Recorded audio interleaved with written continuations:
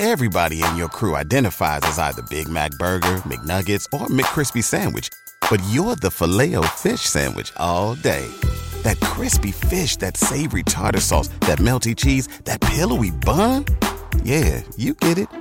Every time. And if you love the Filet-O-Fish, right now you can catch two of the classics you love for just $6. Limited time only. Price and participation may vary. Cannot be combined with any other offer. Single item at regular price. Ba-da-ba-ba-ba. It is officially week 1 of the NFL season. A game is happening in 2 days. The Ravens are playing in 5 days. What else is there to say this week on Pod Like a Raven?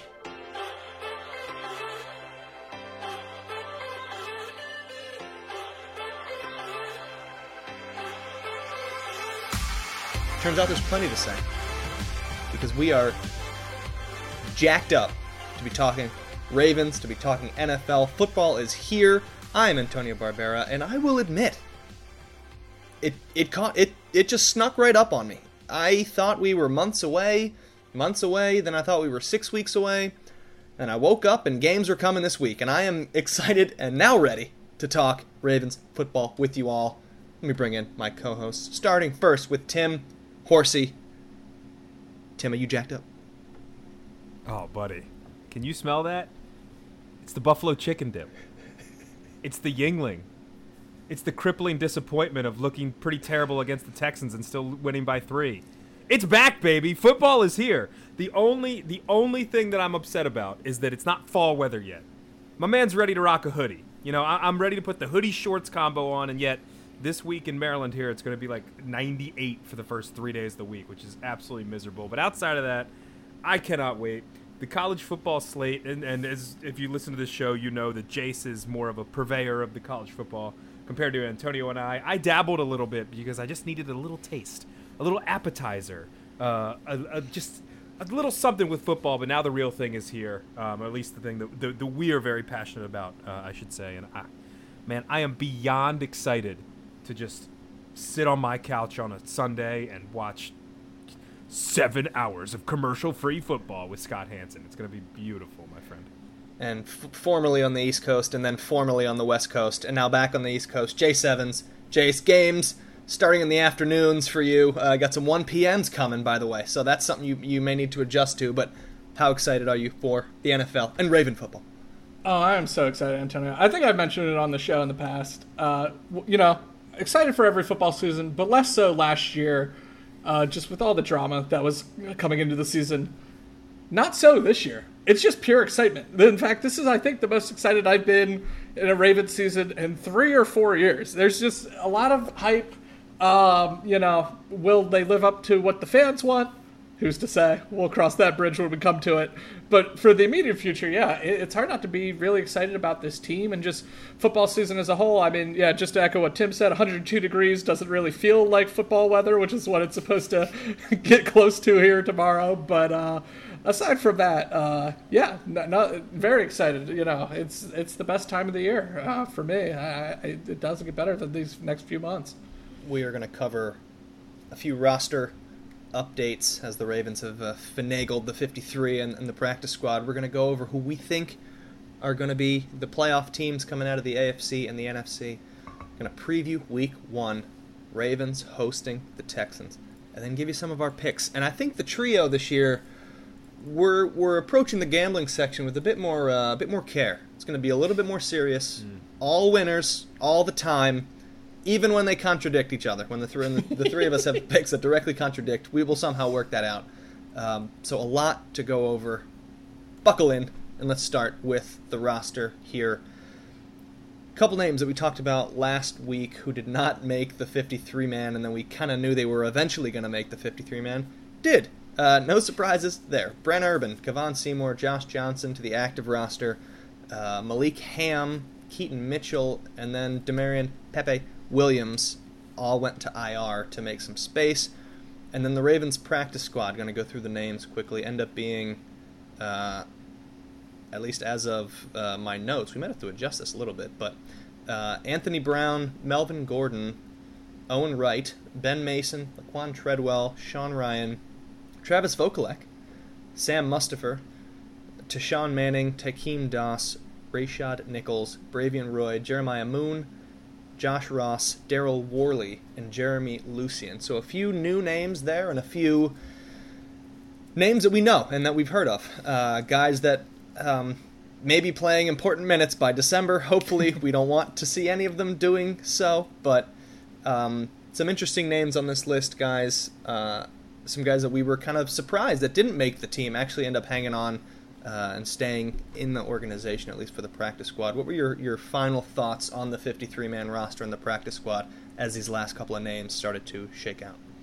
So first things first, yeah, Anthony Brown has been released.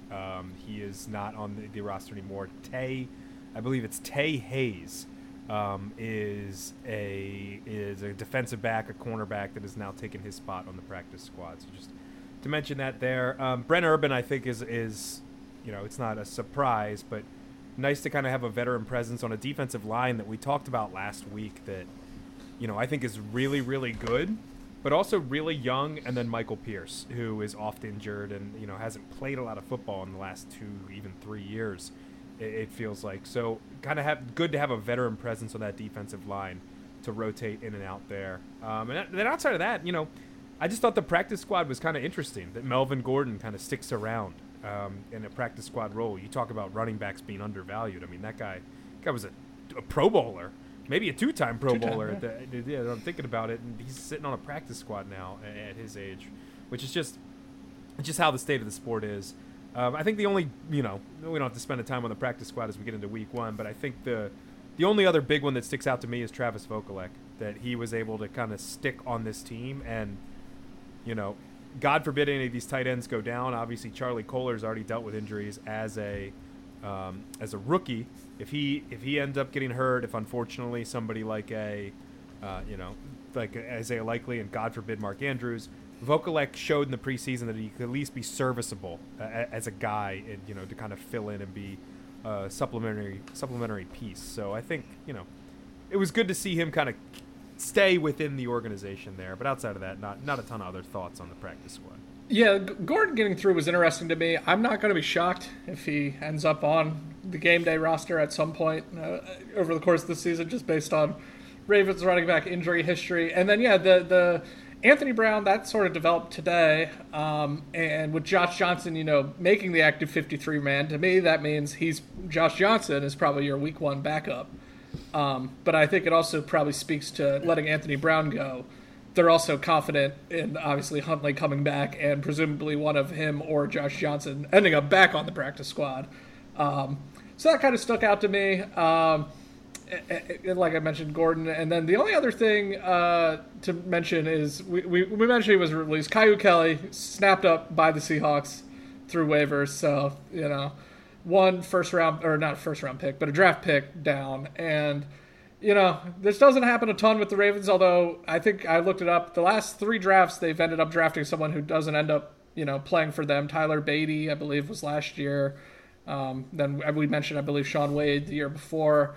So kind of a more recent development, but it's one of those things where you're disappointed, but you're like, well, if they were at the point where they cut him, like, even if he made the team, like, clearly they weren't going to play him anyway. So I don't know that it's really too much of a net negative, but you'd like to get it would have been nice to trade him, I guess, or try to find a trade partner, because otherwise you kind of just threw a 5th round pick out the window this year. But it is what it is. It's also a 5th round pick, so good for him. Hopefully he catches on and has a good career. But that's just sort of something that jumped out to me.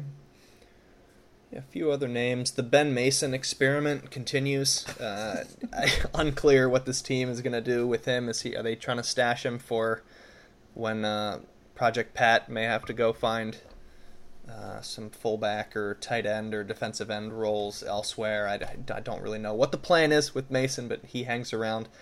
Laquan Treadwell, could see him playing important snaps late in the year. The dream of 5 former first-round draft picks. Melvin Gordon, Laquan Treadwell. We're all talking about, like, these guys. I said Travis Vokolek. We are so hurt by injuries the last 2 years that we're like, these guys are probably good. Probably, not maybe. Probably going to be playing significant minutes in December. We've been hurt. We're so hurt. We've been hurt so badly. Yeah, Jeremiah Moon, he gets a lot of push on the outside, so who knows if he's going to be the starting edge rusher at some point. But, yeah, Tim is right. Hopefully none of these guys ever suit up. But, yeah, Daryl Worley. Okay, all right, let's move on to playoff team predictions. Let's get to some fun stuff. Super Bowl contenders. We're just going to kind of go through AFC and NFC and pick our individual 1 through 7s of who we think is going to the playoffs, what the seeding will look like, and then we'll all be completely correct about this when it comes to playoff time in January. Jace, why don't you go first with your AFC and kind of explain who you like, who you kind of put maybe for a wild card that may be a bit surprising, or a team that'll make the postseason that nobody saw coming. Yeah, so I realized in our discussion last week, I sort of boxed myself in to a certain order. I realized when I had the Bengals initially ahead of the Steelers as wild cards, I was like, that's not what I said last week. So I had to go back to the drawing board a little bit. So what I landed on is, in the end, I went with the Buffalo Bills number 1. And this is mostly just born of... I kind of pick a team. Someone's got to be number 1. Can the Chiefs be the number 1 seed yet again? At some point, Patrick Mahomes has to play a road playoff game. He just does. He never has. In 5 years as a starter, someone has to break this streak. And so I still think the Bills are good. I actually think the Bills have been kind of... I think just the nature of how their season ended last year, with the Damar Hamlin situation spilling over into the playoffs and then just kind of getting rocked at home by the Bengals, honestly. That was a pretty non-competitive game by them. I think it's kind of made people forget that this team's still really good and should be really good, and at some point Von Miller should be back, right? And I think they're still a really good team. I know they lost some players on the defense, but I still think Josh Allen's one of the better quarterbacks in the league, and I don't want to say it's a Bills time, because I want it to be our time, but I'm going with the Bills at least, number 1. But I am going with the Chiefs number 2. They will win the AFC West. Again, I don't believe in the Chargers. Specifically, I don't believe in Brandon Staley. I think they have the quarterback the Chargers do to compete with the Chiefs, but the rest of the operation leaves a lot to be desired. And when have the Chargers ever fulfilled their potential in the history of their franchise? So I'm going with the Chiefs to win, and kind of the same, I guess, just to touch on the rest of the AFC East. I just like the Bills. I'm not a fan of the Jets, as I'll reveal in a moment. And Pats, I think, are going to be bad, so I think that's 2 free wins for the Bills. And the Dolphins, I do think, will make the playoffs. So yeah, to sort of move into that, as I said last week, I picked the Ravens to win the division, to win the AFC North, and so I am giving the Ravens the 3 seed, and I'm just sort of by default giving the Jaguars the 4 seed. Maybe the Titans can win. We'll just say winner of AFC South will be the number 4 seed in the AFC this year. I won't be absolutely shocked if the Titans have a bounce back season. They were 7-2, 7-3 midway through last year, and I believe the AFC's number 1 seed before they just completely fell apart down the stretch. But I went with the Jags. They took a big leap. I think Trevor Lawrence is keep getting better. And then for my wild cards, I said I'm high on the Steelers. I'm going with the Pittsburgh Steelers as your number 5, number 1 wild card. I'm going with the Cincinnati Bengals, number 2 wild card, because I'm too much of a coward to have them miss the playoffs entirely. And for the final seed, I debated between the Dolphins and the Jets, and I just went with the Dolphins, because I think if Tua can stay healthy, which is admittedly a big if, I just think this is a really good roster. I know they don't have Jalen Ramsey, but they did bring in Vic Fangio, and he should improve their defense. I think their offense is going to be really good. If Tua stays healthy, Tyreek Hill, Tua, Jalen Waddle, it's going to be nasty. And they can probably, Mike McDaniel will find ways for them to run the ball. I think they're going to be good. I kind of, I guess, put them at 7 almost as a hedge. They probably should be higher, because if they reach their potential, I think they're better than probably the Steelers and the Bengals. But Tua's health does concern me, and I think that's kind of what might ultimately hold the Dolphins back, is just that unknown. But I think they're really good. So I ended up going with them over the Jets, just because I know there's been a lot of Jets hype. But, I think the path's hard. The Jets' schedule's really hard right out of the gate. And so they could start slow, and that division's tough. And I don't know. Rodgers turns 40 years old in December. Is he going to be? Are we getting the Rodgers from 2 years ago when he won the MVP, or the Rodgers last year who wasn't all that good? I think that still remains to be seen. So that's why I couldn't put the Jets in that final spot. Let me just jump off that point here, because the AFC East to me I think is interesting. And, call it North glasses or whatever you want. I think the AFC North is far and away the toughest division in the entire league this year. And there's been a lot of hype for the AFC East. I don't see it with the Patriots. We don't have to break that down again. Crushing the draft, by the way, if you didn't hear. But there's two main points that Jace kind of touched on there. I'll start with the Jets because that's where you finished. I think Aaron Rodgers is going to be good in New York. I do. But the amount of people that are just sweeping the offensive line under the rug is crazy to me. Where, the offensive line could be a worry, but Garrett Wilson. The offensive line could be a worry, but the defense. But Aaron Rodgers. The offensive line cripples teams. If you have a bad to horrible offensive line, you're not going to get anything done, no matter how good the skill positions are, no matter how good the quarterback is.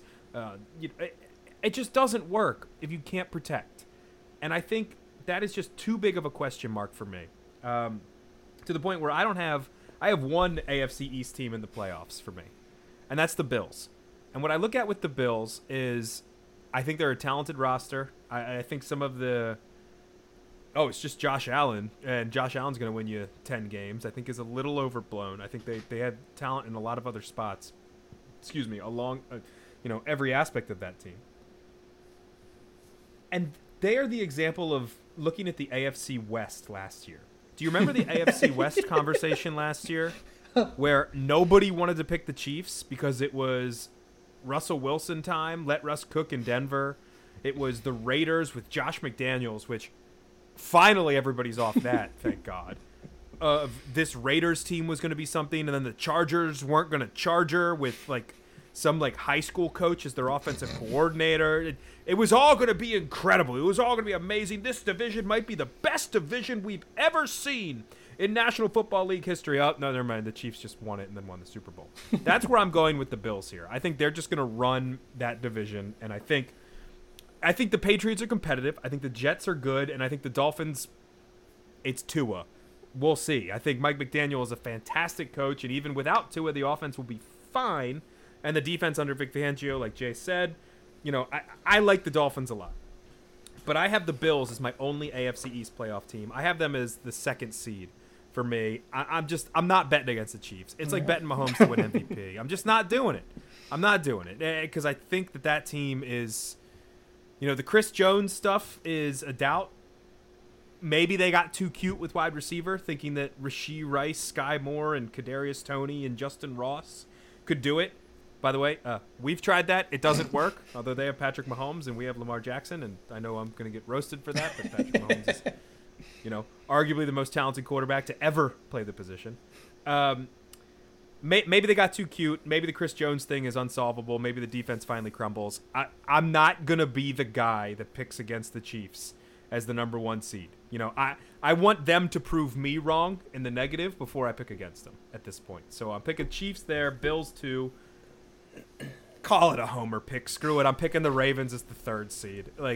We're winning the North, the most competitive division in football. It's going to be ground and pound and tough, and there's going to be some games that are going to look awesome, and there's going to be some games that are 15-13, and we squeak out a win against the Arizona Cardinals in Arizona, and it's why was that a 2-point game? I don't know. It's a win. It doesn't matter. Move on, and we'll just rant and rave about it in the following Monday on Pod Like a Raven here, or releasing Tuesdays on your favorite podcast platform. I'm picking the third seed Ravens. I'm high on it. I'm excited. I want to be excited. I don't want to be negative about this team going in. And then, as Jay said, pick your AFC South winner. I'm picking the Titans. And I'm picking the Titans because the Jaguars are the Jaguars. The Jaguars stink.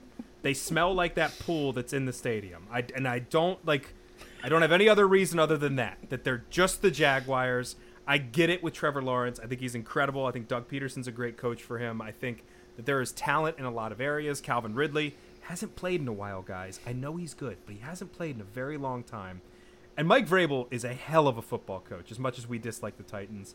I think they, 9-8, even 8-9, and maybe win that division if it gets really, really crappy with the Jags.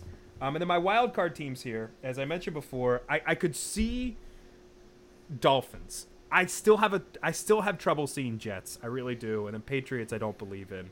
But God, please, if that team gets good again, it's just going to be so annoying. I just don't want it, so I'm not going to let it here.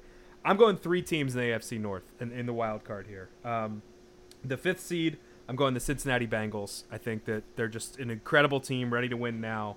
They're making the playoffs, guys, as much as we don't want to see it. And then I'm with Jace, too. The Pittsburgh Steelers. Mike Tomlin's never had a losing season. I don't know if you heard that before. And I think it's going to be enough for them to sneak into the playoffs. I got them as the 7th seed because I hate it. I don't know why I'm doing it. But with the 6th seed, I'm going to pick the LA Chargers. The LA Chargers are just like they're just the sexy team every year. They should make the playoffs. Like if you look at that roster, that team should make the playoffs. But they I just went on this whole diatribe about the Jaguars being the Jaguars, and then yet I'm picking the Chargers to make the playoffs when the Chargers constantly Charger. I get that I'm talking out of both sides of my mouth here, but I think that Kellen Moore addition for the Chargers as the offensive coordinator coming over from Dallas is going to be so much bigger than anybody's even talking about right now, and I'm sure some people have, and the Chargers podcast, Pod Like a Charger, has definitely, been all over this all offseason. I'm glad for it. I think Justin Herbert emerges. I think this team is ready to roll, and they finally make a playoff berth. We get to see Justin Herbert in the postseason, which I think will be fun. So that is my AFC. Chiefs, Bills, Ravens, Titans, Bengals, Chargers, Steelers is my 7 there. See, this is good. This is an important moment in the history of this show because I, maybe for the 3rd time ever, am putting the Ravens. I'm cooling things down a little bit in Baltimore with my seeds, and I'm always, Ravens everything. They're going to win every game. They could win every game. I said that once on an episode here after the 14-2 season. I think in previewing the next year, I said it's feasible that this team could win every game. However, they are not winning the AFC North this year because I think the Bengals just continue this, control of the division. I actually have the Bengals as the 2 seed. You guys said a lot of things that I agree with and then a couple things that I disagree with. Chiefs are the number 1 seed, Jace. I'm sorry. I'm sorry to tell you. I have the Bengals at 2. I think the Ravens cover their win total. I think they go over the 10.5 wins and still end up as a wild card with 11 wins, maybe even 12. But the Bengals end up having the tiebreaker where they have one more win and they secure the 2 seed. I have the Bills at 3. A little bit of a drop off, but not the panic button that a lot of media has been talking about with them. I have the Jags at 4, Tim, and I'm not in on the Titans. I've heard a lot of bullish conversation around Tennessee, and here's the only thing I can think of. They had Ryan Tannehill, and they said, let's draft a quarterback of the future. And then they went another year in the draft, and they immediately said, let's stock up here and get another quarterback of the future. I don't think this team believes in the starting quarterback that they currently have, and that's very odd to me. He should be coming back riding the start that they had the year before and thinking that they can do the same exact thing. But they got like 18 guys behind Tannehill just waiting for their opportunity to come in. There's a scenario that Tannehill does good, that Derrick Henry is the same Derrick Henry, which, by the way, that drop-off is coming. It will come at some point. Father Time, undefeated. It's happening. People have been saying it for the last 3 years, and he keeps showing up. Is it this year? Maybe. But it's possible that Tannehill starts off well, and they end up riding, and they win their division with 10 games. I think there's a lot of scenarios where they are halfway through the season, and they start bringing in these other quarterbacks to see what they have and see what they can develop there. So I can't go in with so much confidence for the Titans to win a division based on their own assessment of their team's needs fairly high in the draft. So Jags at 4 for me. Who knows with how many wins. I got the Ravens as the 5 seed, top wild card, probably with a better record than Jacksonville, maybe a better record than the Bills or similar record than the Bills, but having to settle for a wild card. I have the Dolphins at 6. It's a Tua conversation. Does he stay healthy? They'll snag a wild card, I think, if he does for the majority of the season. I put the Chargers 7th. I wanted to put the Jets. I thought about it because I agree with Tim that I think Rodgers is going to be good, but how many weeks into the season, Tim, after he's been sacked and hit and there's miscommunication between his left guard and his left tackle, that he just starts getting pissy and like gets annoyed and throws everything? It's all checkdowns, and he's staring at the sidelines and he's throwing himself to the ground to make sure he doesn't get hit too much. I don't know. And then their start, you've both mentioned the schedule. Here it is to start for the Jets. Almost had the wrong one. That would have been good. Jets schedule to start.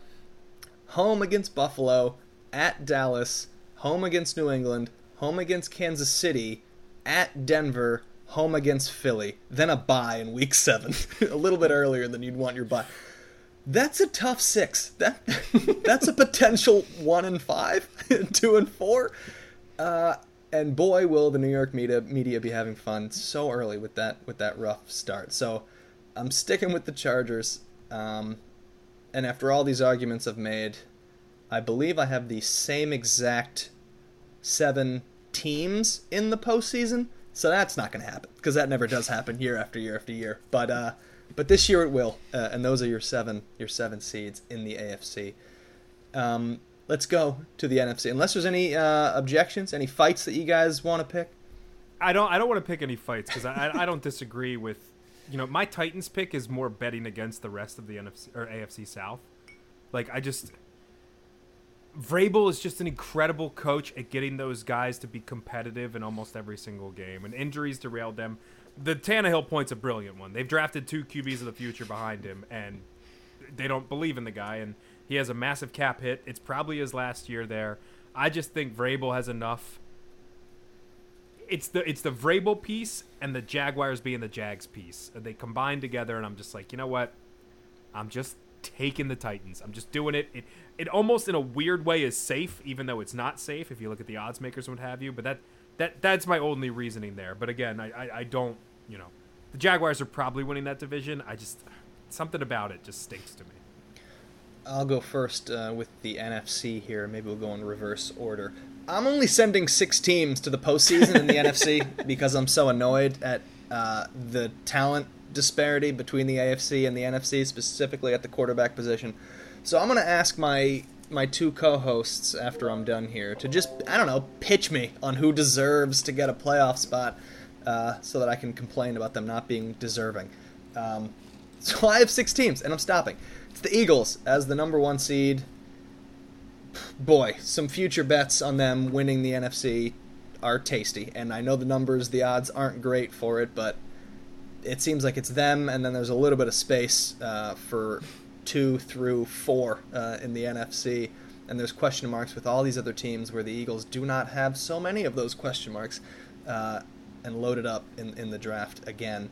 So Eagles as the number 1 seed. I have the 49ers second. I can't wait to hear what Jace has to say about this, but there's too much talent. The coaching staff is good. There's too much talent, so I don't even care who the quarterback is as long as it's not Christian McCaffrey. Like, that's the only issue for me. If it's a quarterback playing the quarterback position, I think they're going to win 12, 13 games and secure the number 2 seed.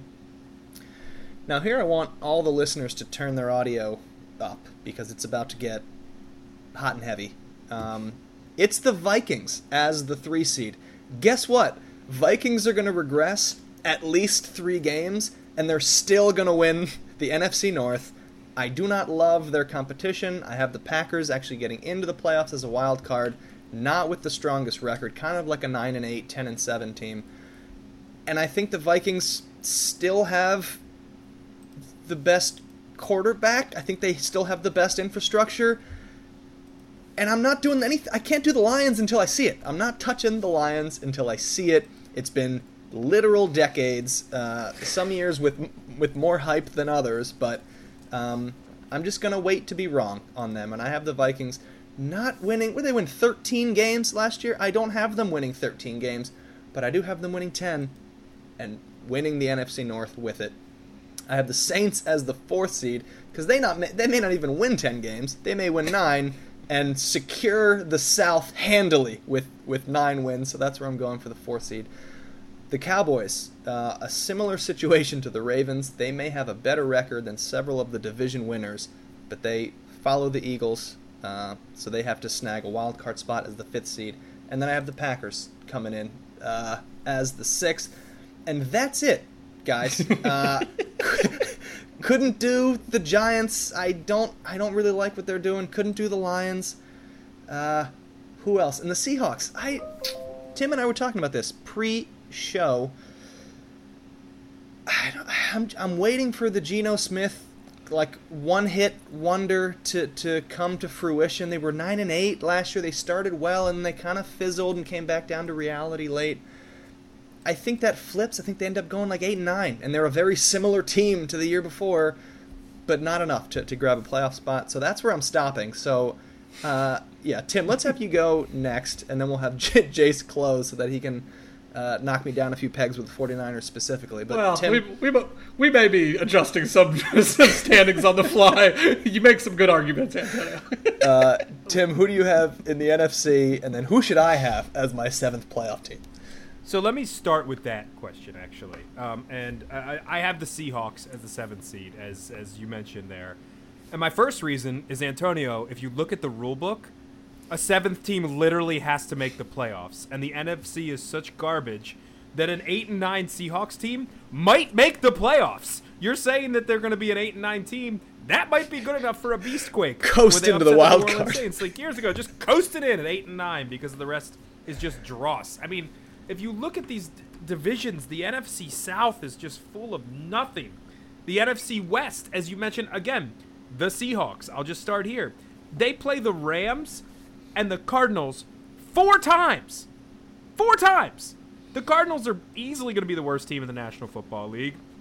I don't know if you have a fire in your belly or if you've seen anything from Jonathan Gannon. Pew, pew, pew. But, oh my Lord, that guy is going to be a disaster. Although we did... Fair enough. We thought Nick Sirianni was going to be a disaster, too. Ended up being a hell of a football coach. But the fire in your belly, did you drive here? Did you take a bus? He was asking NFL players if they took a bus to practice. Nobody takes a bus to practice. Whatever. It's the whole thing. Shout out that social media team for absolutely burying their own coach. So, yeah, they got 4 wins in the bag right there. The Rams, by week 5, Aaron Donald could be like, I'm just going to retire, guys. Cooper Kupp ain't healthy, and Matt Stafford, messed up his spine last year, I'm pretty sure was the injury, and that guy's been through hell when it comes to injuries as well. So there's my 7th seed, but let's go back to the top here. I'm kind of with you on the top 2. The Eagles are great. The Eagles might have the best offense in the National Football League. Their schedule is relatively tough, and then their defense, they just went and drafted Jalen Carter with the 9th overall pick, and he's probably the best player in this draft class. Him and Jordan Davis in the middle. You got all those pass rushers, although obviously I think their pass rush is going to regress just a little bit. Still have the corners. They will never say it because of the Vince Young quote about the dream team when he was the backup quarterback years ago with the Eagles, but this is kind of as much of a dream team roster as you want. And speaking of that, sans quarterback, the Niners are the same way. The Niners, if you take out the most important position in the National Football League, they have far and away the most talented roster in the National Football League. I actually have a ticket on Seahawks to win that division, and it is purely because the odds were really good and because I don't know if I trust Brock Purdy and or Sam Darnold yet, who is getting a lot of buzz, is taken over by week 4 if Brock Purdy doesn't produce. But the Niners just far and away have that incredible talent that I can't bet against, and I just want to watch that defense every week. So I'm going to be following them, and I think that is the 1-2 punch there, just like Antonio did. Eagles-Niners. For the 3rd seed, call it the Kool-Aid, I'm taking the Packers. And I'm not taking the Packers as 11-6. I still have to keep doing the 17-game math. Packers. I'm taking it as the 9-8 Packers are better than whoever wins the NFC South, and they grab the 3rd seed, because that's the disparity between the AFC and the NFC. That the Packers at 9-8 would most likely be a 3rd seed for how this NFC is played out. I think there's a lot of talent on that defense. I don't trust their defensive coordinator, but hopefully talent wins out. I think all Jordan Love has to do is be manageable, and Matt LaFleur, as I talked about last week in the Over-Under pod, Matt LaFleur gets to run his offense now without Aaron Rodgers doing Aaron Rodgers things. And if Jordan Love can fit into that offense and be good, not even great, but good, and keep them in games and make necessary throws when he has to make them, not turn the ball over, I think that Packers team actually can win this division. And then I have the Saints. I talked about the Saints last week as well. Go back and listen for the whole rundown of the quarterbacks they play. They have one of the easiest schedules in the NFL, and I'm going to regret saying this. I trust Derek Carr more than anybody else in that division, because the rest of that division is Bryce Young, talented, but it's going to get turned into dust by week 7 because the offensive line is bad and he's very small. Baker Mayfield. Just listen to any episode of Pod Like a Raven before this. Anyone. Pick one out of the library, and you'll know my thoughts on Baker Mayfield. And then Desmond Ridder, who is not good, and I don't get the Falcons hype. I just don't understand it. The defense is not that great. The Bijan Robinson, is a very talented player, but they already had a 1,000-yard rusher in Tyler Algier as a rookie. They didn't need that position. Drake London, fine. Kyle Pitts hasn't really shown up. Arthur Smith is a good coach, but I don't see this Falcons hype. I don't see it of how they're going to be this playoff team. They're going to be this resurgent side. They don't have the talent for me. And so the Saints kind of get in just like the Packers, sort of by default.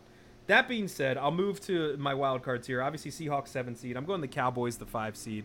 I think the Cowboys, all the talk will be about Dak, and all the talk will be about the weapons and the offensive line. But that's not where this talk should be. It is the defense for this team. The defense is loaded. Micah Parsons might be the best defensive player in the NFL. He's unquestionably top 5.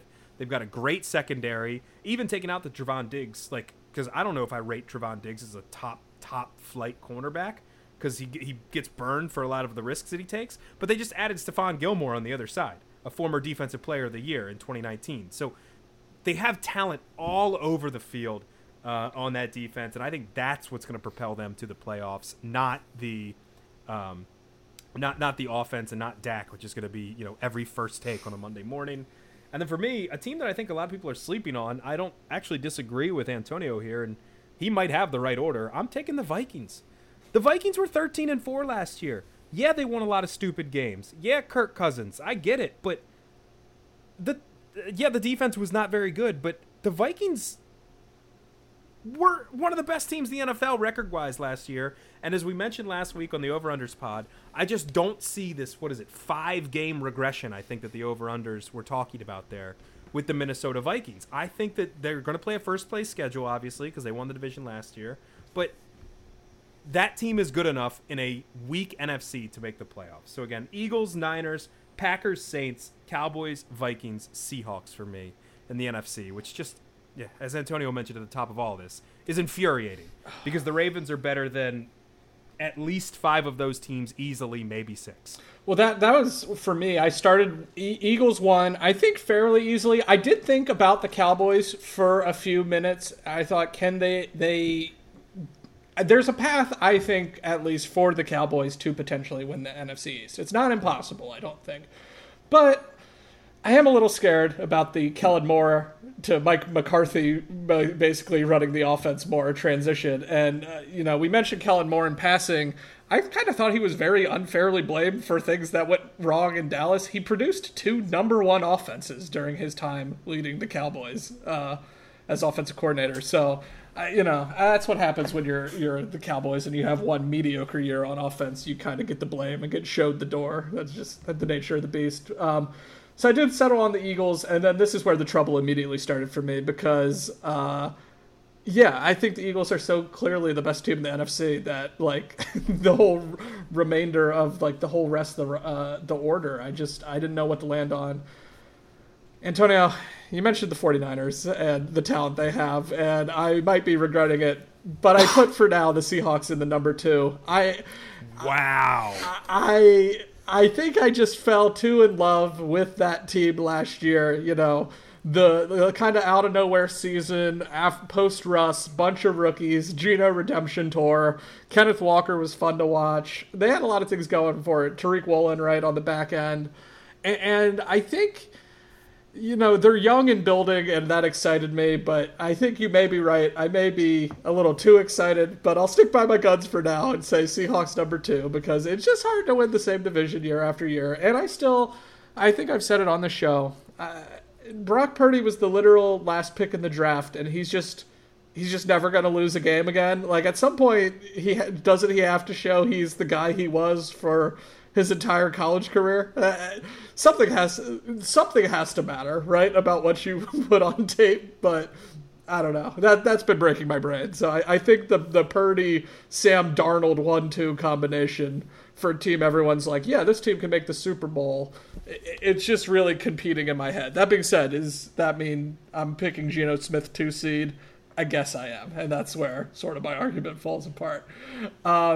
I ended up going with the Saints in the 3 spot instead of the 4, just kind of by virtue of pretty much what Tim said.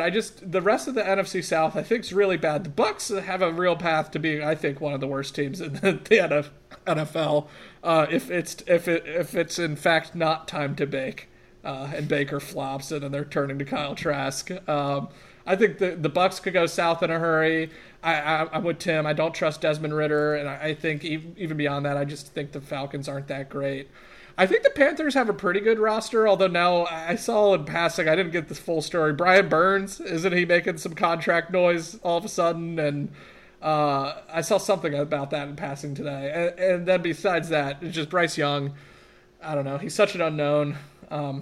He could be good enough for the Panthers to win this division, but I just don't trust it quite yet. And then the 4 seed, I'm also going with the Packers to win. I've been high on the Packers. I think they're being underrated. I don't trust the Lions. In fact, I don't have the Lions. Spoiler, I do not have the Lions making the playoffs. But I think the Packers roster is really good. It kind of all hinges on Jordan Love. He showed some flashes in games last year, and he's looked pretty good this preseason. You just kind of have to see it. Christian Watson kind of came on strong at the end of last year, but their skill positions aren't that great. But I think the rest of the roster is pretty good. The offensive line's real solid. There should be. I think the defense can be pretty good. A few things they need to figure out. So then obviously I have, with my probably mistake pick of the Seahawks at 2, 49ers are my top wild card and probably should be the number 2 seed. The 49ers will make the playoffs. And then I have the Cowboys too, because I like I said, there's an argument or a path for the Cowboys winning the NFC East. I don't see it happening, but I'd be really surprised if the Cowboys don't make the playoffs. I think it's a pretty good team, pretty well-rounded team all the way around. And then, yeah, I'm with you guys. My 7th pick is the Vikings. I have the Vikings making the playoffs as well. For all the reasons I know we talked about, the regression, they won 13 games with a negative point differential. But that being said, the offense is basically the same. Like, Dalvin Cook is gone, but they draft Jordan Addison. You look at their depth chart, their top 3 wide receivers are Justin Jefferson, who might be the best non-quarterback in the entire NFL. It's Justin Jefferson, it's KJ Osborne, and it's Jordan Addison. And they brought in TJ Hawkinson. It's a pretty great skill group. Who they just paid, by the way. Yeah, and Kirk loved throwing to him. And that's I think the Vikings hate just comes back to number 8. It comes back to Kirk Cousins. He's an easy guy to make fun of. He's never going to win the Super Bowl. I think that's okay to say. He's just not. It's just not going to happen. But Kirk is a good quarterback at the same time, and he's easy to cloud on and he's easy to hate. But he's a good player. He can contribute the ball to that talent, and their offense should be nasty. And so I think that's enough to get that kind of final playoff seed. I don't think the defense will be great, but it wasn't good last year. They won 13 games, so I think. It just looking at everything after the Eagles just made me so upset. Like, that's why I ended up with Saints in 3. I'm just like, well, someone's going to just accumulate a lot of wins because this conference is just so whatever. It's just so many question marks on so many teams. Like, Tim, you mentioned like the Cardinals are going to be awful. The Bears were the worst team in the NFL last year. The Rams are a huge question mark. The entire NFC South is bad. Like, the Commanders are going to stink. There's just so much. It seems like easy wins on the schedule for some of these teams. So that's kind of, I think, what makes this whole exercise hard is trying to think of like how will the cross divisions play out, and if the top teams at NFC just end up with actually way more wins, maybe that's a case to vote Eagles' best regular season record or something, because it's like someone's going to have to win these games, and it feels like the top of the NFC is just has like the Eagles could start planning their home playoff date in January already. Like, it feels like this season's so much of a formality, basically. I pulled up the standings from last season to further try to eviscerate Jace's point about the Seahawks finishing ahead of the 49ers in the West this year. And what I ended up finding, as you do when you act as an investigative journalist, is the story took me somewhere else. So the first thing I noticed was the 49ers with a point differential of plus 173 and the Seattle Seahawks plus 6. I'm not concerned, Jace, about my decision as long as the 49ers have an actual human being. The one thing that they do need to get Nick Bosa in the building. That is dragging on. That's becoming a problem for them. But that being said, they do bring in Javon Hargrave in the offseason. Eric Armstead's still there. Fred Warner in the middle. Their defense is probably still going to be nasty. The offensive line, I was looking at their depth chart as we recorded here. A lot more names you probably have never heard of outside of Trent Williams, but unless you're in the tape, that's such a hard thing to sort of judge. And Kyle Shanahan seems to create room in ways certainly our old offensive coordinator did not. So, I'm probably off base in this, but I just wanted to mix it up because I was like, I can't just. I could, I guess, but just saying Eagles 49ers again, like Vikings, just running it all back seems. I wanted to spice it up a little bit. But yeah, so in looking at the standings as a whole, I see 1, 2, I think 4 teams made it to the postseason last year with a negative point differential, and the Seahawks made it with a plus 6 point differential. Giants, Vikings, Bucks, and Dolphins all had a negative point differential. The Seahawks had plus 6, which is fairly close, and then just giant numbers after that for some of the division winners. I think this is just a story of the 17th game and the 7th playoff team, that we're getting these dominant teams at the top and then this just mess in the middle and then disaster shows at the bottom. And I don't think it does good for the league. I guess money is good. Adding weeks to the season is good, and money and all that great stuff, but I don't know how the product has looked, at least, 1 year in of 17 games and the 7th playoff seed. And we'll see if it balances out a little bit this year. You'd want to have more actual good football teams in your playoffs as opposed to just we have to have 7. So with that, I'm not making a 7th pick. I don't want to take the Giants. I'm not convinced. I can't do Seattle. And then the other 2 divisions are just what's going on. So I'm stopping at 6. So I'm going to take an X. I officially have 1 spot incorrect for the playoffs for this season. And I'm going to live with that decision. All right, let's do a little Raven Super Bowl odds. Let's get back to our favorite team here. The Baltimore Ravens, officially at plus 1,800 to win the Super Bowl, 18-1. For the novice gamblers out there to win the Super Bowl. And I'm going to read a paragraph that I prepped, and I'm going to let my co-hosts agree, disagree, offer their rebuttal, and what have you. But the way that I framed whether or not to legally place a wager on the Ravens to win the Super Bowl at plus 1,800 was why can they win it, why won't they win, and why will they? So I'm going to go through those 3 fairly quickly, and then I'm curious to hear what my co-hosts have to say. So the first question, why can they win it? Because Lamar Jackson is the starting quarterback of their football team. That's it. That's all I wrote. If he's healthy, if he plays, they can win every single football game that they play in, so they can win it with him. Why won't they? Oh boy. Lamar misses football games. We're starting Daryl Worley by week 6. He's currently on the practice squad. The pass rush is non-existent. Odell Beckham Jr. pulls a hamstring in week 4 and misses 2 months. Todd Monken's offense removes Lamar's strengths and highlights his weaknesses, which is, I'm 1% afraid of that as we get into the first month of this season. And then any other injuries and all that happens every year to every team. So I'm going to stop there. Why they won't. Why will they? Lamar plays 17 games, or maybe 16 games would be just fine. The offense is even just slightly more dynamic than it was last year. We do not need to be a completely new thing. We just need to add a few wrinkles and be able to convert 3rd and 8 consistently through the air. The O-line is a strength, and the weapon additions to the offense are legitimate. The defense holds up just enough in most games. The D-line forces opposing offenses to be one-dimensional when they can't run the ball.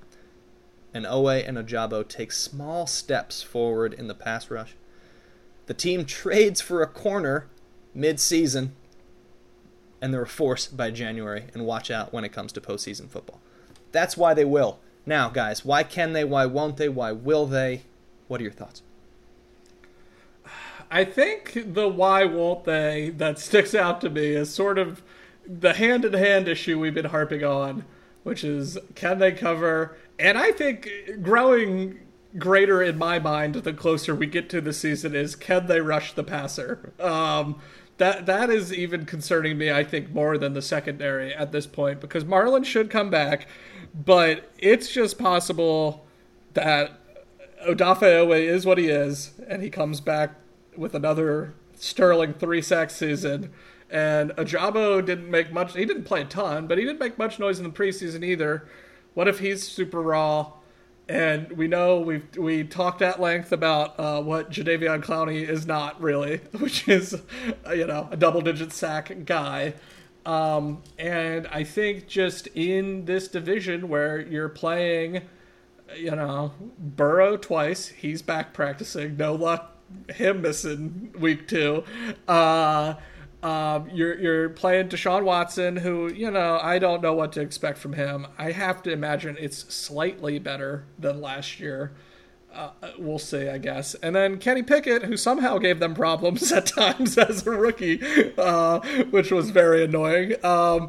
And if he takes a step, they have some decent quarterbacks in their division, and it's like, if they just can't rush the passer, like the way offense goes these days, and I guess this speaks as the hand-in-hand thing with the back end, like covering, because, but if they just get nothing, it could be a long year, because I don't think they do have the guys on the back end to cover if every quarterback has 5 seconds to throw against this team. So that's the thing that jumps out to me. But I think you nailed why they can. Lamar Jackson's 45-16 as a starter. And, I think he's a guy who has something to prove this year. I think in the national consciousness, he's been surpassed, and I think with good reason, certainly by his peer. Obviously, Mahomes is in a whole different tier, but, I think most national fans would probably say a guy like Burrow's probably better than him. A guy like Josh Allen's probably better than him. I think a lot of people would say.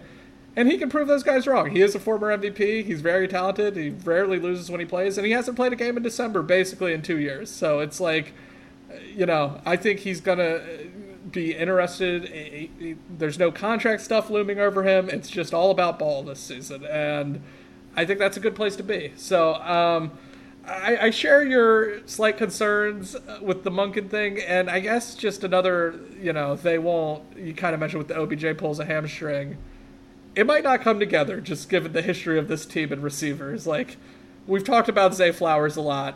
It's possible he has a run-of-the-mill Ravens rookie season of about 400 to 500 yards, which would be great, but also like 300, 400 yards and 4 touchdowns. It's like, congratulations.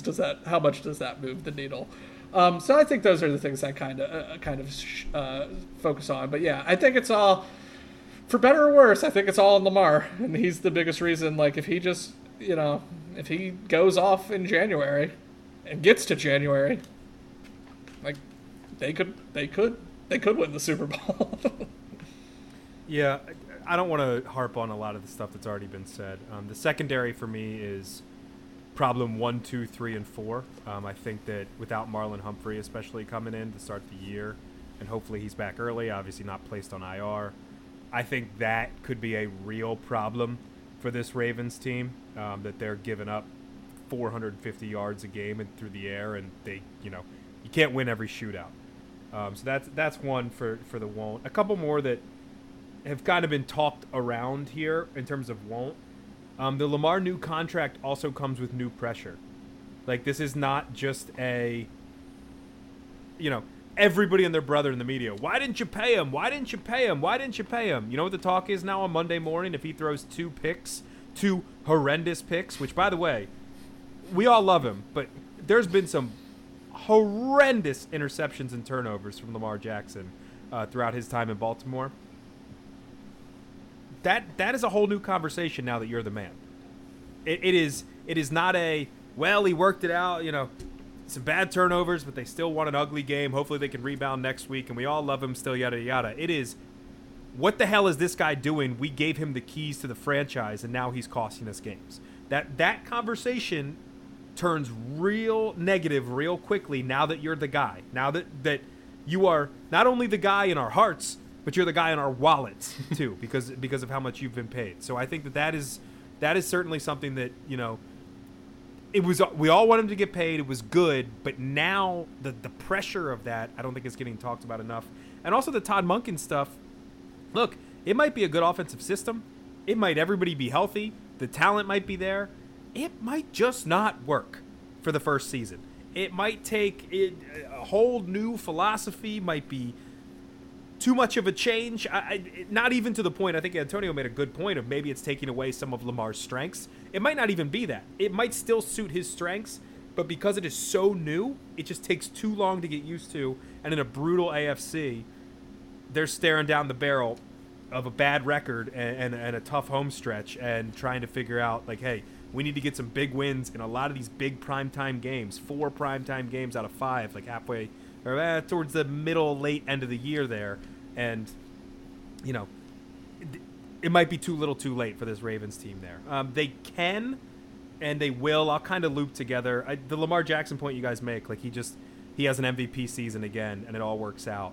And OBJ is the OBJ we saw the last time he was on a football field, which was the Super Bowl 2 years ago, where he was on his way to Super Bowl MVP if he didn't tear his ACL in that game.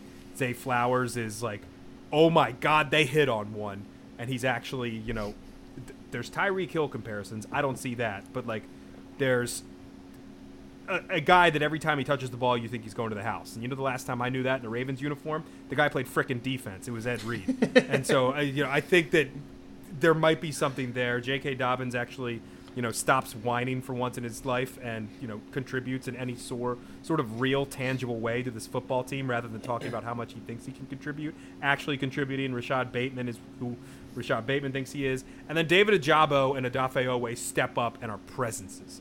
And Jadeveon Clowney is kind of that. It's a bad comparison because it's not the same type of player, but makes the veteran impact that some of these veterans that the Ravens have signed do. On the offensive side of the ball, an Anquan Bolden type impact. On the defensive side of the ball, an Elvis Dumervil type impact, where it's not, he's not going to get the sacks that Dumervil did. Dumervil was sack the quarterback, couldn't do anything else. But Jadeveon Clowney is mentoring those guys in Odafe Oweh and David Ajabo, but also a real force on the defense, a real 3rd and 7, they're kicking him inside, and he is beaten up on a left guard over and over and over again, and he has been nightmare to play with him and Matabike on the inside. And Ajabo steps up and becomes that primary rusher to allow Odafe Oweh to be that secondary rusher on the outside, and all that works. And Mike McDonald is the defensive coordinator that we all think he is, and even with some of the secondary issues, that defense is horrendous to play against, with Roquan Smith doing everything he does, Patrick Queen being just a heat-seeking piss missile all over the field. The secondary does enough. Kyle Hamilton steps up as the all-pro chess piece that he has the potential to be, and we're not looking at the secondary being like, oh, God, Rock Ya-Sin, and I don't want to see Kevon Seymour. We're looking at that defense saying, you do not want to play these bad mofos because they are mean and aggressive and actually, working out. That is, I think, the step that needs to be taken for the Ravens to actually, I don't know what category it goes into, but to really be a legit Super Bowl threat and a contender and somebody that the national media is talking about, I think that defense needs to take that step. just picking up off of that, I think a big, for me, and Tim, you sort of touched on it, but why they can, full season of Roquan Smith. Remember, we acquired him, midway through last year, full off season for him. He's got the number 0. It's a fresh start. The number 0 works. It looks really good on game day. Tim gets converted and buys it in all 3 colors after week 1. Like, all these things could happen. Yeah, absolutely. Yeah, so, like, Roquan as your unquestioned, like, leader of the defense. I believe they've said he's green dot guy, right, and all that kind of stuff. I think he's green dot guy. So that's another big reason. And then, Tim, you touched on it with JK. And this is kind of a can and they won't, because it can split, but just the health of JK Dobbins and Gus Edwards. Kind of still a mystery a little bit. They were both hurt at various times last year, coming off their huge injuries. If they're healthy, the Ravens can and should, even with a change in scheme, have one of the better running games in the NFL, because they have the best rushing quarterback in the NFL. And will he, that ties in the Monken thing, is he going to ramp that back? Is there somehow going to be more opportunities for Lamar to run if they're spreading the ball out?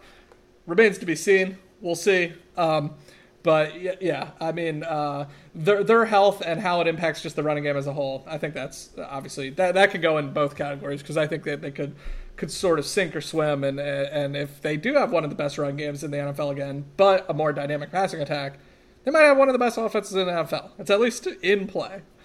Just one small final point here, because it happened to me literally mid-rant there, and I want to just put a smile on the faces of the listeners here. You ever just forget we have Roquan Smith and then remember that we have Roquan Smith, and I forgot that my favorite player is on the team and that I get to watch him play again? I was talking about the defense and I was like, oh, who's in the linebacker?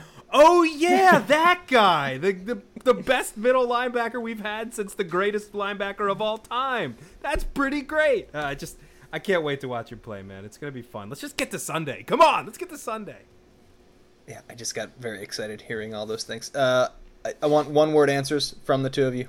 Will you or have you placed legal wagers on the Ravens to win the Super Bowl? Yes. I haven't, but I probably will for fun.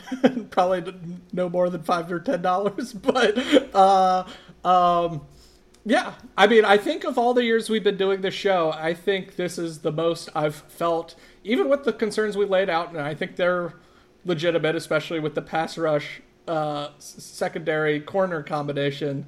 I think this is the best chance they've had to win the Super Bowl since probably entering the 2020 season.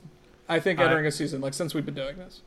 I'm looking at it right now. It was placed on April 27th at 4:06 p.m., which is right around the time the Ravens posted the SpongeBob meme that was saying that Lamar Jackson had re-signed as the new Ravens quarterback for the next 5 years. That is when that, like Jace, small unit, but unit nonetheless, went into the Ravens winning that Super Bowl.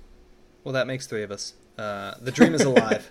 Ravens plus 1,800, or better in some cases, but the dream is alive. And I will continue to say that as the season goes, until it is no longer after they do win in February when it's been completed. All right.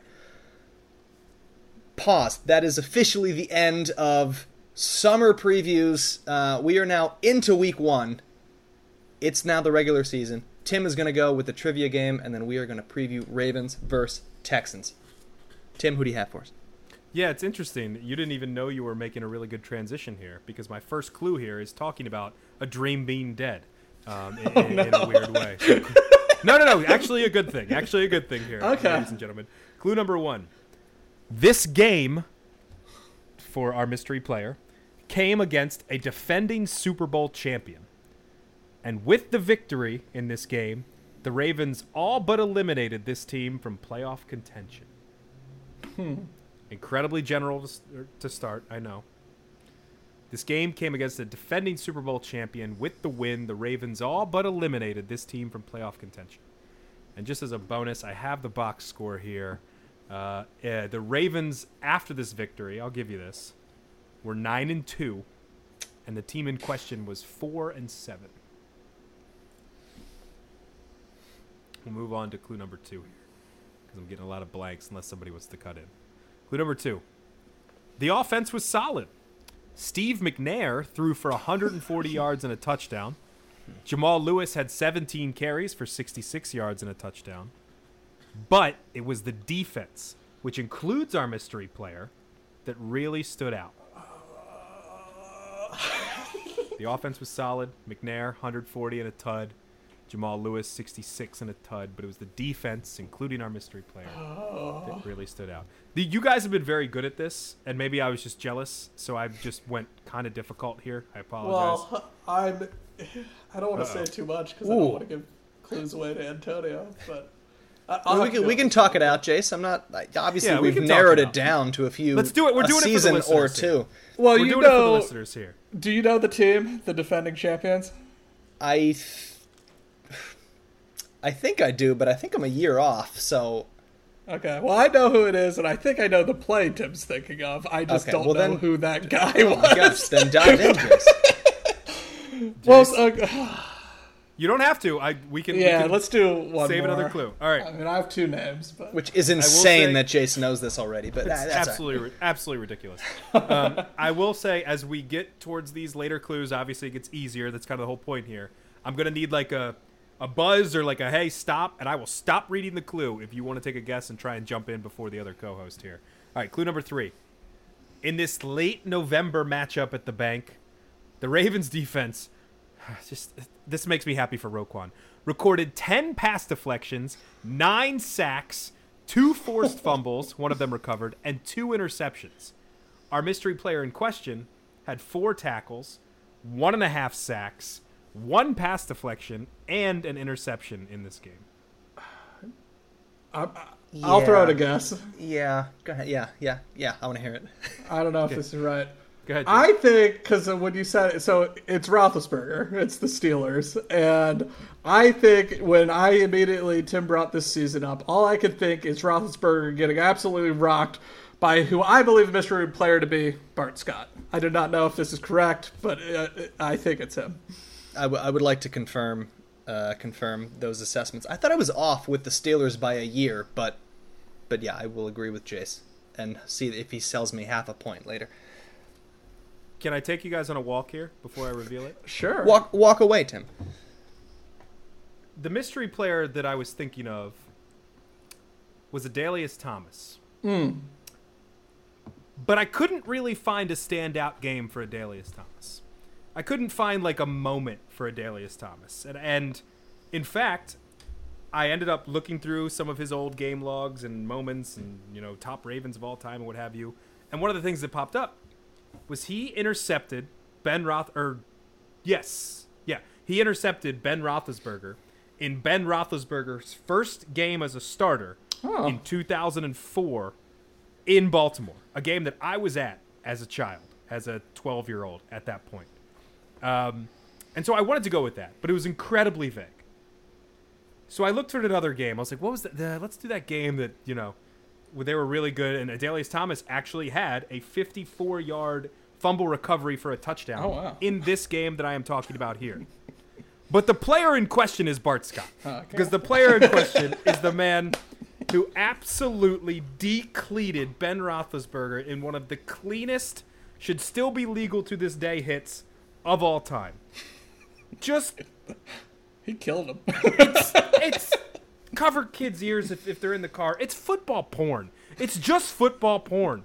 It's one of the things that I would watch on a loop to get me excited for the Ravens season is Ben Roethlisberger getting absolutely decleated by Bart Scott in this 2006 game, followed by the game on the opening weekend where the Ravens won 35-0, and Jarrett Johnson blindsides Hines Ward out of absolutely nowhere, giving that dirtbag, and I almost cursed there, everything he deserved for being this quote-unquote chippy blocker, even though he was just a dirty blocker who blindsided people. Jarrett Johnson took the opportunity, when the ref wasn't looking, to turn his head, plant both feet, and stick it right in that smile of Hines Ward and put his feet above his head and knock him to the floor. I will never forget seeing that moment live time and actually rewinding it, even though I hate when people do that, as like, again, a 15-year-old showing my dad, like, he killed him! He killed him! He did it! This is great! But the hit that precedes that, the famous hit that precedes that in Ravens history, or one of them, I should say, is the Bart Scott hit on Ben Roethlisberger. I'll just go quickly with these other clues here. This was the first season that this player started all 16 games on the Ravens defense next to a Hall of Famer. and obviously in the inside linebacker role, kind of, sometimes right outside linebacker, but primarily inside. And then number 5, this player delivered one of the most famous hits in Ravens history in this game. If somebody is here listening who is a new Ravens fan, is a Lamar Jackson bandwagon fan, which is fine. That's not a derogatory term. Welcome to the team. We love you. We love having you. Go watch this. Just go watch the highlights of this game and watch this hit, because it is just, you might not hate the Steelers now, especially if you came in early. We still hate the Steelers. We hate them with every fiber of our being. And they were the defending champions. They were having a terrible year, and the Ravens were 8-2 at that time, and then took them to the cleaners. By the way, 27-0, I should say, this game finished for the Ravens. 10 pass deflections, 9 sacks, 2 forced fumbles, and 2 interceptions, and knocking Ben Roethlisberger out of the game with one of the biggest hits I've ever seen that was legal. Just fantastic stuff all around. I'm waxing poetic, but I don't remember it being. I guess that's why. So this is how I know we've been friends a long time, Tim. Is when you said, when I figured out it was the Steelers, I was like, he's got to be thinking of that hit on Roethlisberger, and I just was like, was that Suggs or was that Bart Scott? I couldn't remember which guy, and I was like, I think it was Scott, but yeah, I didn't remember. I mean, 9 sacks, that's crazy. Imagine a Ravens team having 9 sacks. It seems so out of time now. We can't get a single player with 9 sacks over 17 games, much less, all in one game. Tim, that's fantastic. Jace, whatever, man. You're tough to beat in this game, and I will probably try to change the rules once we get in mid-season, so we can stop you a little bit. Let's turn now to the preview. We have an actual NFL Raven football game, regular season to preview. Texans visiting the Baltimore Ravens at M&T Bank Stadium. It's week 1. Ravens, 10 points. Say it again. 10-point favorites at home against the Texans. We're going to start with the Ravens offense versus the Texans defense in our preview here. What do we see from this offensive group, fellas, in week 1? I am genuinely excited to see Monken, Lamar, the crew. We have a wide receiver group. We have healthy running backs, I think. And we have a healthy Lamar Jackson that we haven't seen since December 4th, the year of our Lord, 2022. It has been a while. Jesus. And I think we're going to see some good stuff. But what are you guys thinking of the offensive performance against this Texans defense? I mean, here's the question. What do we see? Like, what is this offense? I think one of the things that we could be talking about here in the next episode after this game is, why didn't they play at least a series? Why didn't they get a little bit of preseason time? Because I think there's a real possibility that it's kind of all over the place because they haven't put it together in a quote-unquote live game setting. And so I'm with you. I'm excited, but I'm also a little nervous and just curious overall of what this is actually going to look like. And 2, my only other point here just generally is, at least to start, I wonder, I think this is going to go one of 2 ways. Either they're like hammering this narrative of, we are no longer just a ground and pound team, and he's throwing it 35 times in the first half. Or maybe it looks kind of similar. Todd Monken is not known as just an air raid guy. Obviously, he has done that. But he's also run the Georgia offense, which was it was tight ends and running backs. Like, that's what it was, and Jace can attest to that, being the college football guy here on this podcast. He is and I think one of the things that's most exciting about him is he is a very flexible offensive coordinator. And I think that it's going to be different. It has to be different. And ultimately, I think it's going to be better. But it might look a lot more similar than we think. I don't think Lamar's going empty shotgun, no huddle, walking like 5 wide, walking down the field like some people think it's going to be for this offense. I'm very interested to see kind of, not frustration, but how much of it we're just sitting there looking at it like, oh, okay, we're still going 6 yards a clip on first down on the off tackle run with J.K. Dobbins and Gus Edwards. I don't hate it. It's fine with me. Excuse me, but I think it's going to be interesting to see how similar it is. I think because I think it is going to be a little bit more similar than people are thinking right now at this moment. That's such a good point, Tim, because, John Harbaugh's still the head coach. He's still the head coach of this team, and the offense will reflect what he wants it to be to a very large degree. That's part of why Todd Monken got the job, at the interview process. Whatever he said was something Harbaugh wanted to hear. I'm completely with you. I don't think it'll be that different, but that being said, just because, I like to torture myself from time to time, I went back and I looked up the Ravens' last game, playoff loss to the Cincinnati Bengals. Why? Well, because in thinking about, what will this offense be and just all the new pieces, I looked, and the only actual only two players that actually play wide receiver caught a ball for the Ravens in that game, and it was 2 catches by Demarcus Robinson and 1 catch by Sammy Watkins. That's insane. Mark Andrews was the leading receiver, and J.K. Dobbins, of all people, was actually their second leading receiver with 4 receptions in that playoff game. I expect there to be more than 3 completions to wide receivers, and that the wide receivers are Odell Beckham and Zay Flowers and Rashad Bateman, your number 3, who was your number 1 entering last year. That's exciting. And obviously, Tyler Huntley was also the starter of that game. So just to have Lamar back on the field, he's always fun to watch. To just have real receivers, regardless of what their ceiling ultimately ends up being. I'm still excited to see it, but it's just so night and day from where they were just 9 months ago that I'm like, I'm looking forward to this. It's going to be nice to not be relying on Sammy Watkins in critical moments. That it has me excited. I'm excited to just see the room. And I couldn't believe it when I went back and looked, because it was somehow way worse than I even thought it would be. So it just gave me even added excitement for this group, because it's like, wow, we have a real receiver room, actually. Nelson Aguilar is their number 5. He would have easily been their wide receiver 1 last season. So that's a good place to be. I have 2 questions for the Ravens offense against the Texans defense, and they're on either side of the ball, and then I'm going to let you 2 guys take it where you would like. But question number 1 is, what the hell is up with Mark Andrews? Hasn't been practicing, slammed a helmet, has been a bit moody, a little testy here and there. Mystery about what his ailment is, if he even has one. Obvious Harbaugh mystery and fogginess about whether or not he's playing and if he's healthy and what's going on. So that's my first question. And the second one, looking at the Texans. Let's take a minute and actually look at the other side of the ball. Texans with a lot of young talent. Will Anderson Jr., obviously out of Alabama, drafted this year high. Derek Stingley, a top 10, a top 5 pick last year. And Jalen Petrie. So there's some guys there, another high draft pick for the Texans. There's young talent, not a lot of pedigree. What situation, who are we afraid of in this game? Or what matchup maybe concerns us the most? Derek Stingley, by the way, taken over Sauce Gardner, taking the pick before Sauce Gardner in the draft last year, before last football season. I'll just say this on the defense. I don't have anything on Andrews because I'm just not, we're too early in the week to know, especially with all the Harbaugh-isms.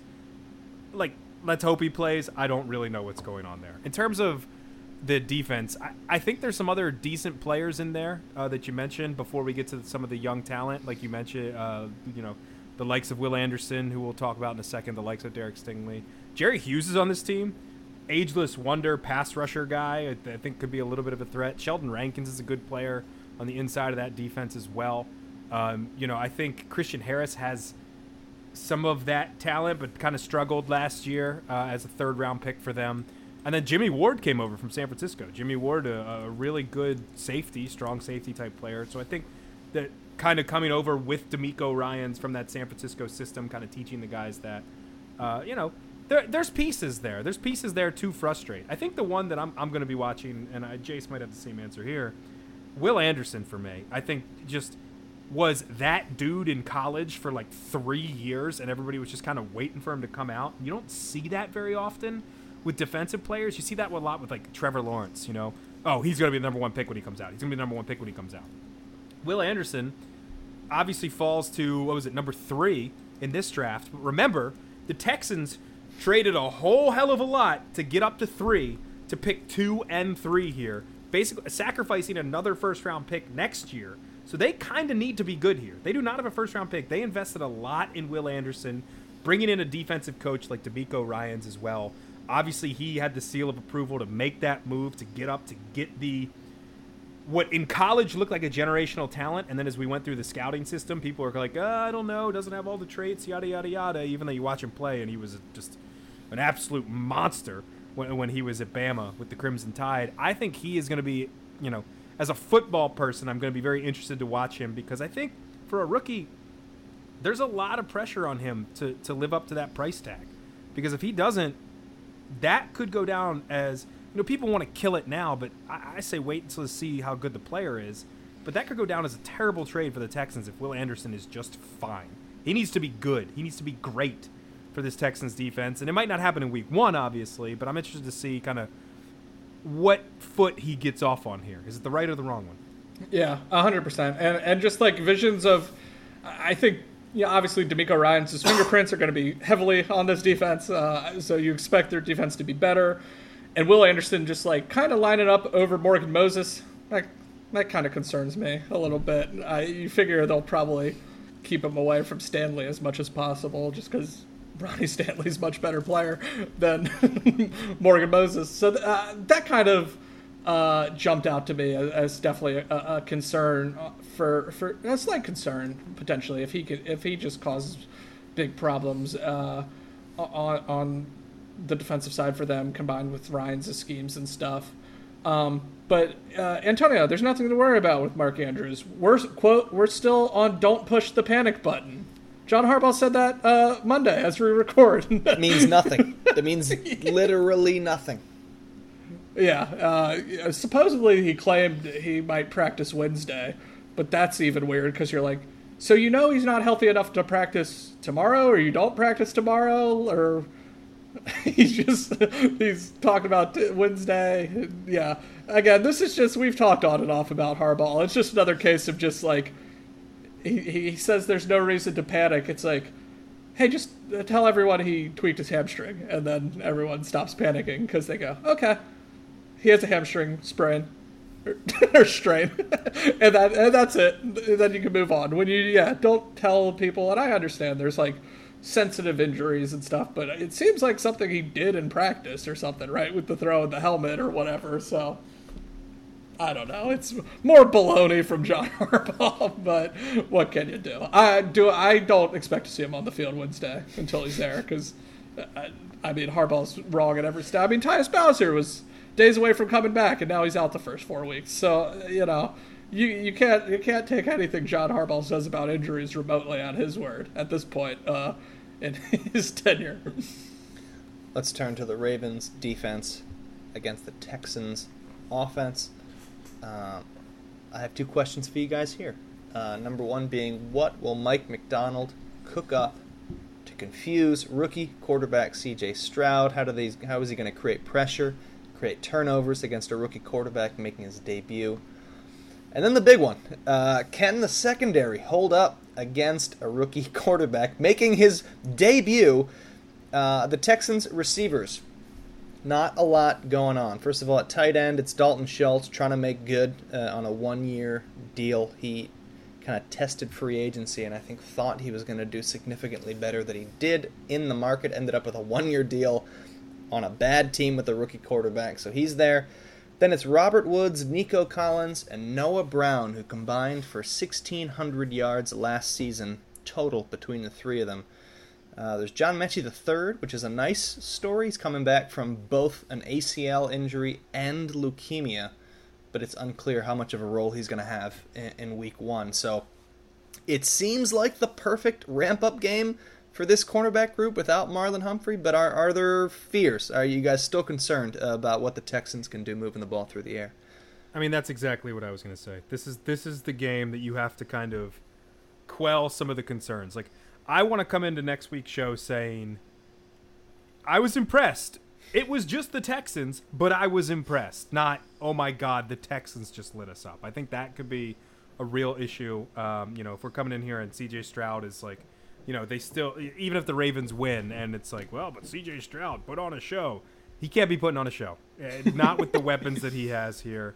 I think he's progressively gotten better in the preseason. I actually ended up watching a decent amount of Texans preseason, at least the CJ Stroud drives, because obviously they're the week 1 opponent for the Ravens.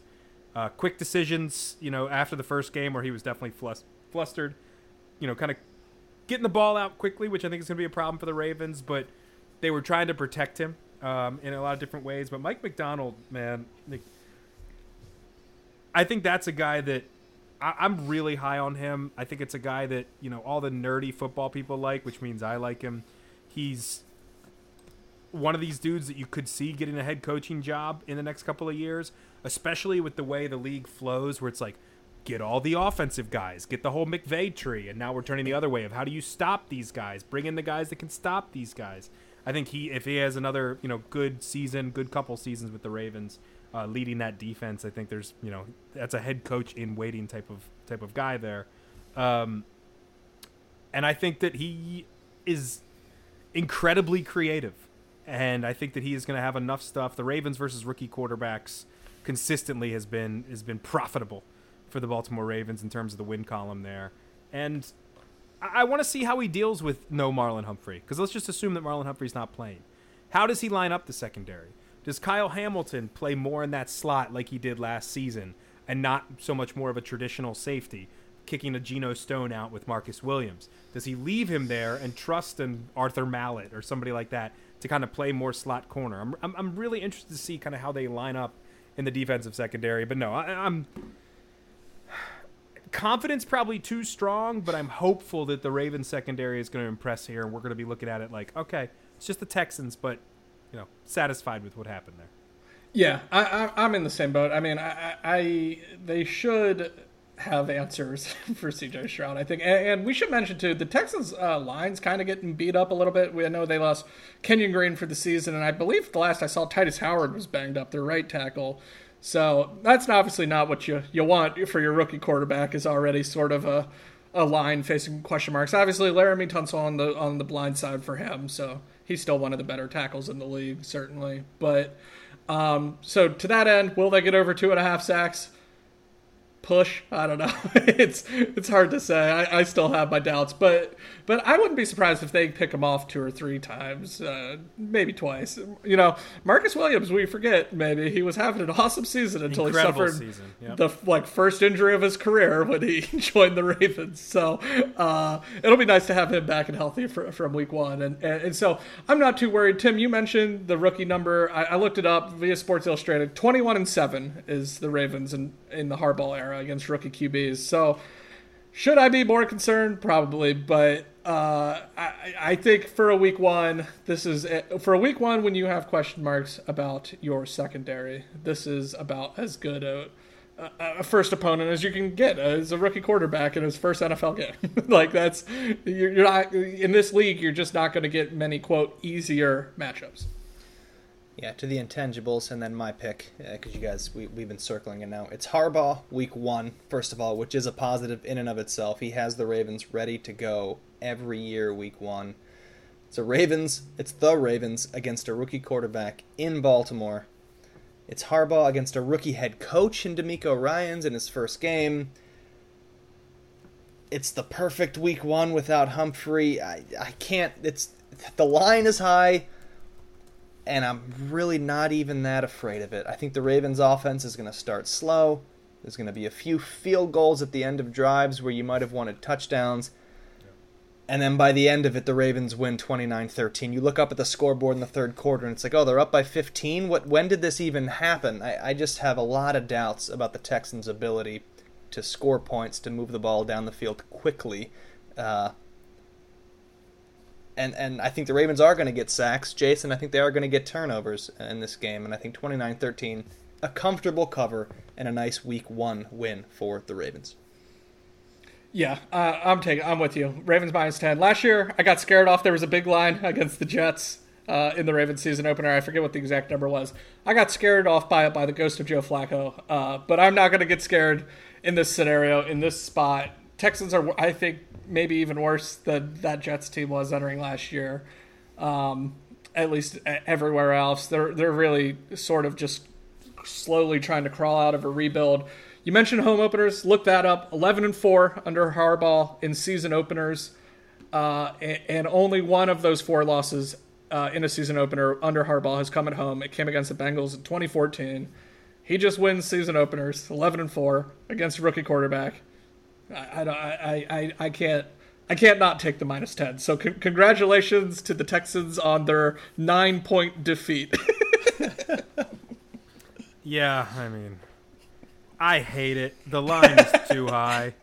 If it's 9.5, I love it infinitely more. The fact that it's 10 just tells me it's absolutely going to push. But it's week 1, man. I'm trying something different. I'm turning over a new leaf. Ravens -10 for all the things you guys said.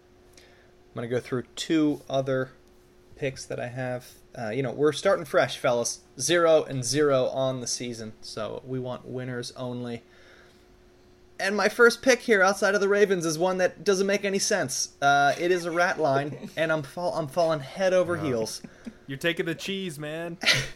I love cheese, Tim. I love I love Parmesan. I love Pecorino. I love cheddar. And I'm taking it again. The Eagles are 3.5-point favorites in New England. If you listened to me last week, I'm taking the under on the Pats for their win total. I believe it was 7.5. I don't believe in this Pats team. I think they're in a tough division. That's why I took the under.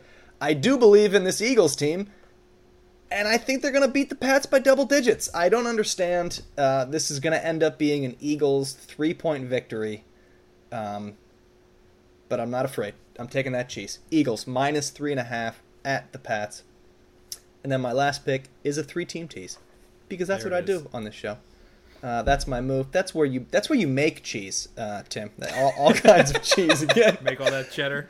And I'm doubling down on the Ravens. It's 3 teams. It's 6 points. So we're starting new again. So for the listener that doesn't do too much in the gambling world, a tease is just taking multiple games and then moving the lines for those games. But you have to win all of the bets to win the bet as a whole. So this is a 3-team, 6-point tease. I'm moving the Ravens down from 10 to -4. Yes, please. Okay, great. I'm moving the Jags line to +1.5 against the Indianapolis Colts. Again, I'm working off of the teams that I kind of like a little bit. We have no idea if the Colts can move the football at all. I don't know if Richardson can complete a forward pass in the NFL. He's been a little spotty in the preseason. He's played, 13 games? Let's go to the college expert, Jace. Was it 13 games in his entire collegiate career? I don't think he's ready for an NFL football game. And I get the Jags at plus odds in this tease. I'm taking +1.5. Thank you very much. The Colts also without Jonathan Taylor in this game. I don't know how they score. And then the Chiefs. It's the kickoff game this Thursday. I'm moving that line down to -0.5 point at home against the Lions. I didn't pick the Lions to go to the postseason. Great. Guess what? They might be for real, but they are not beating the defending champion Kansas City Chiefs in Arrowhead to kick off the NFL season in prime time. It's just not happening. The NFL script, the Goodell script that he sent to everybody, he's not allowing the Detroit Lions to beat the Chiefs in Arrowhead Thursday night. It just isn't happening. That's my 3-team tease. Ravens -4, Jags +1.5. Chiefs -0.5 point.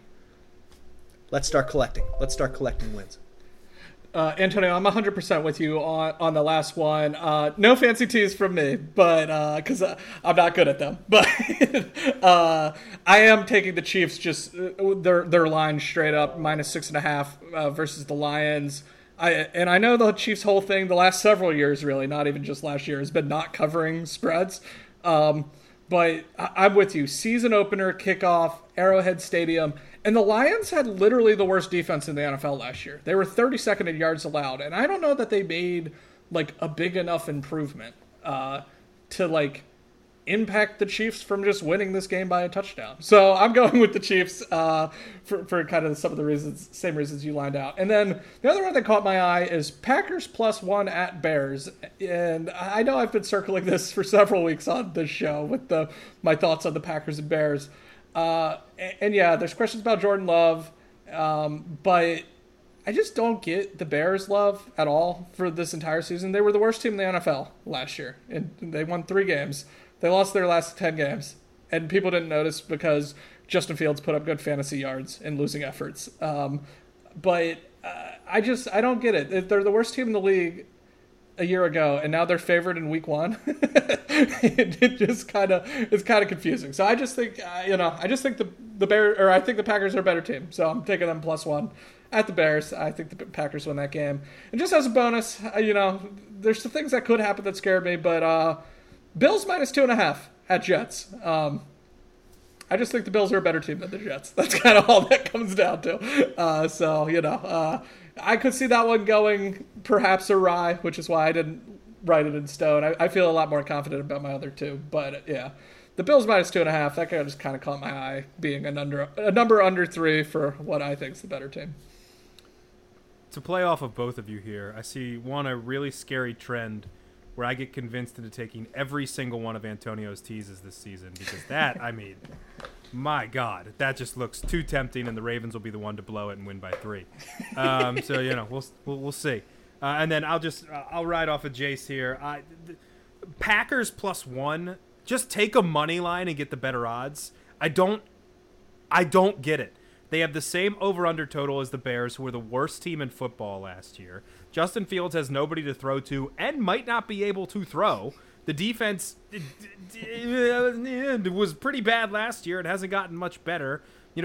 I guess DJ Moore is there. Fine. Sorry. My apologies. DJ Moore is there.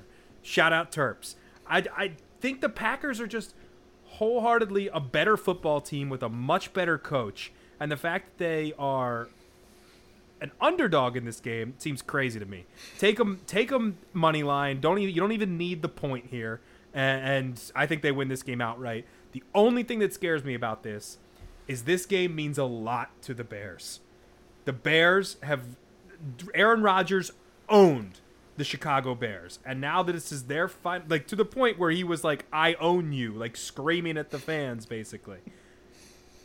This is their chance to finally break away from the Packers, and it might mean a lot more to them than it does the Green Bay Packers. It's the only thing that scares me there, so consider that, but just on paper, I'm taking the Packers there. And the other one I know there's some worry about Bosa, but 49ers -2.5 away to the Pittsburgh Steelers. I get it's a cross-country trip. I know that Pittsburgh is the belle of the ball for a lot of people. Earlier in this podcast, about 7 hours ago, picked them to make the playoffs. But the Niners, I think, are one of the best teams in the NFL, and it's less than a 3-point favorite there against Kenny Pickett. I'm taking them. I'm taking them there. I think maybe a little bit. It's not your Parmesan, but it's I don't know, it's like a Kraft single. It's not really cheese, but it's kind of a rat line, and I'm gonna take it anyway. 49ers -2.5 away, and mainly because I didn't really love a lot of the other stuff on the board. Maybe I got to get into the tease game with Antonio, but that sounded weird. There was not too much that I loved outside of this, but I have a category here that I'm gonna try and do this season of don't take it, but if you get convinced, maybe take it. It's kind of the games I'll just run through these really quickly. Dolphins +3 away to the Chargers. Dolphins will not be the away team in that game. It'll be 75% Dolphins fans there in LA. Maybe Tua comes out and lights it up in week 1 before he gets concussed again. Cardinals +7 away to the Commanders. The Commanders should not be favored by a touchdown to anybody in the National Football League. Don't forget, Sam Howell beat up on third stringers. Don't forget. Saints -3 at home to the Titans. I think the Saints are a sneaky bet for a surprise of the season. I just like some of the talent they have. Vikings -6 at home to the Bucks. The Bucks suck. The Vikings, as we mentioned earlier, we like the Vikings. They can beat that Bucks team by a touchdown. And the Broncos -4 at home to Vegas. Kind of on the theme here, I think Vegas is terrible. Vegas is one of the teams that could have one of the worst records in the National Football League. And this is a bet. If you think Sean Payton can transform Russell Wilson and you agree with me that the Raiders are bad, Broncos -4 might be really, really, really short. And that game could be a massive blowout in week 1. So those are my don't take it, but take it picks of the week. Guys, that's it. There is one thing missing now. And it's NFL and Raven football.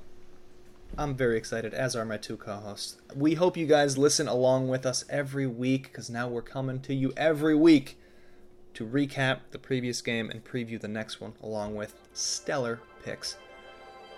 I am Antonio Barbera for Tim Horsey and Jay Sevens. Thank you so much for listening to us here on Pod Like a Raven. It's week 1, people. It's week 1. We will see you next week.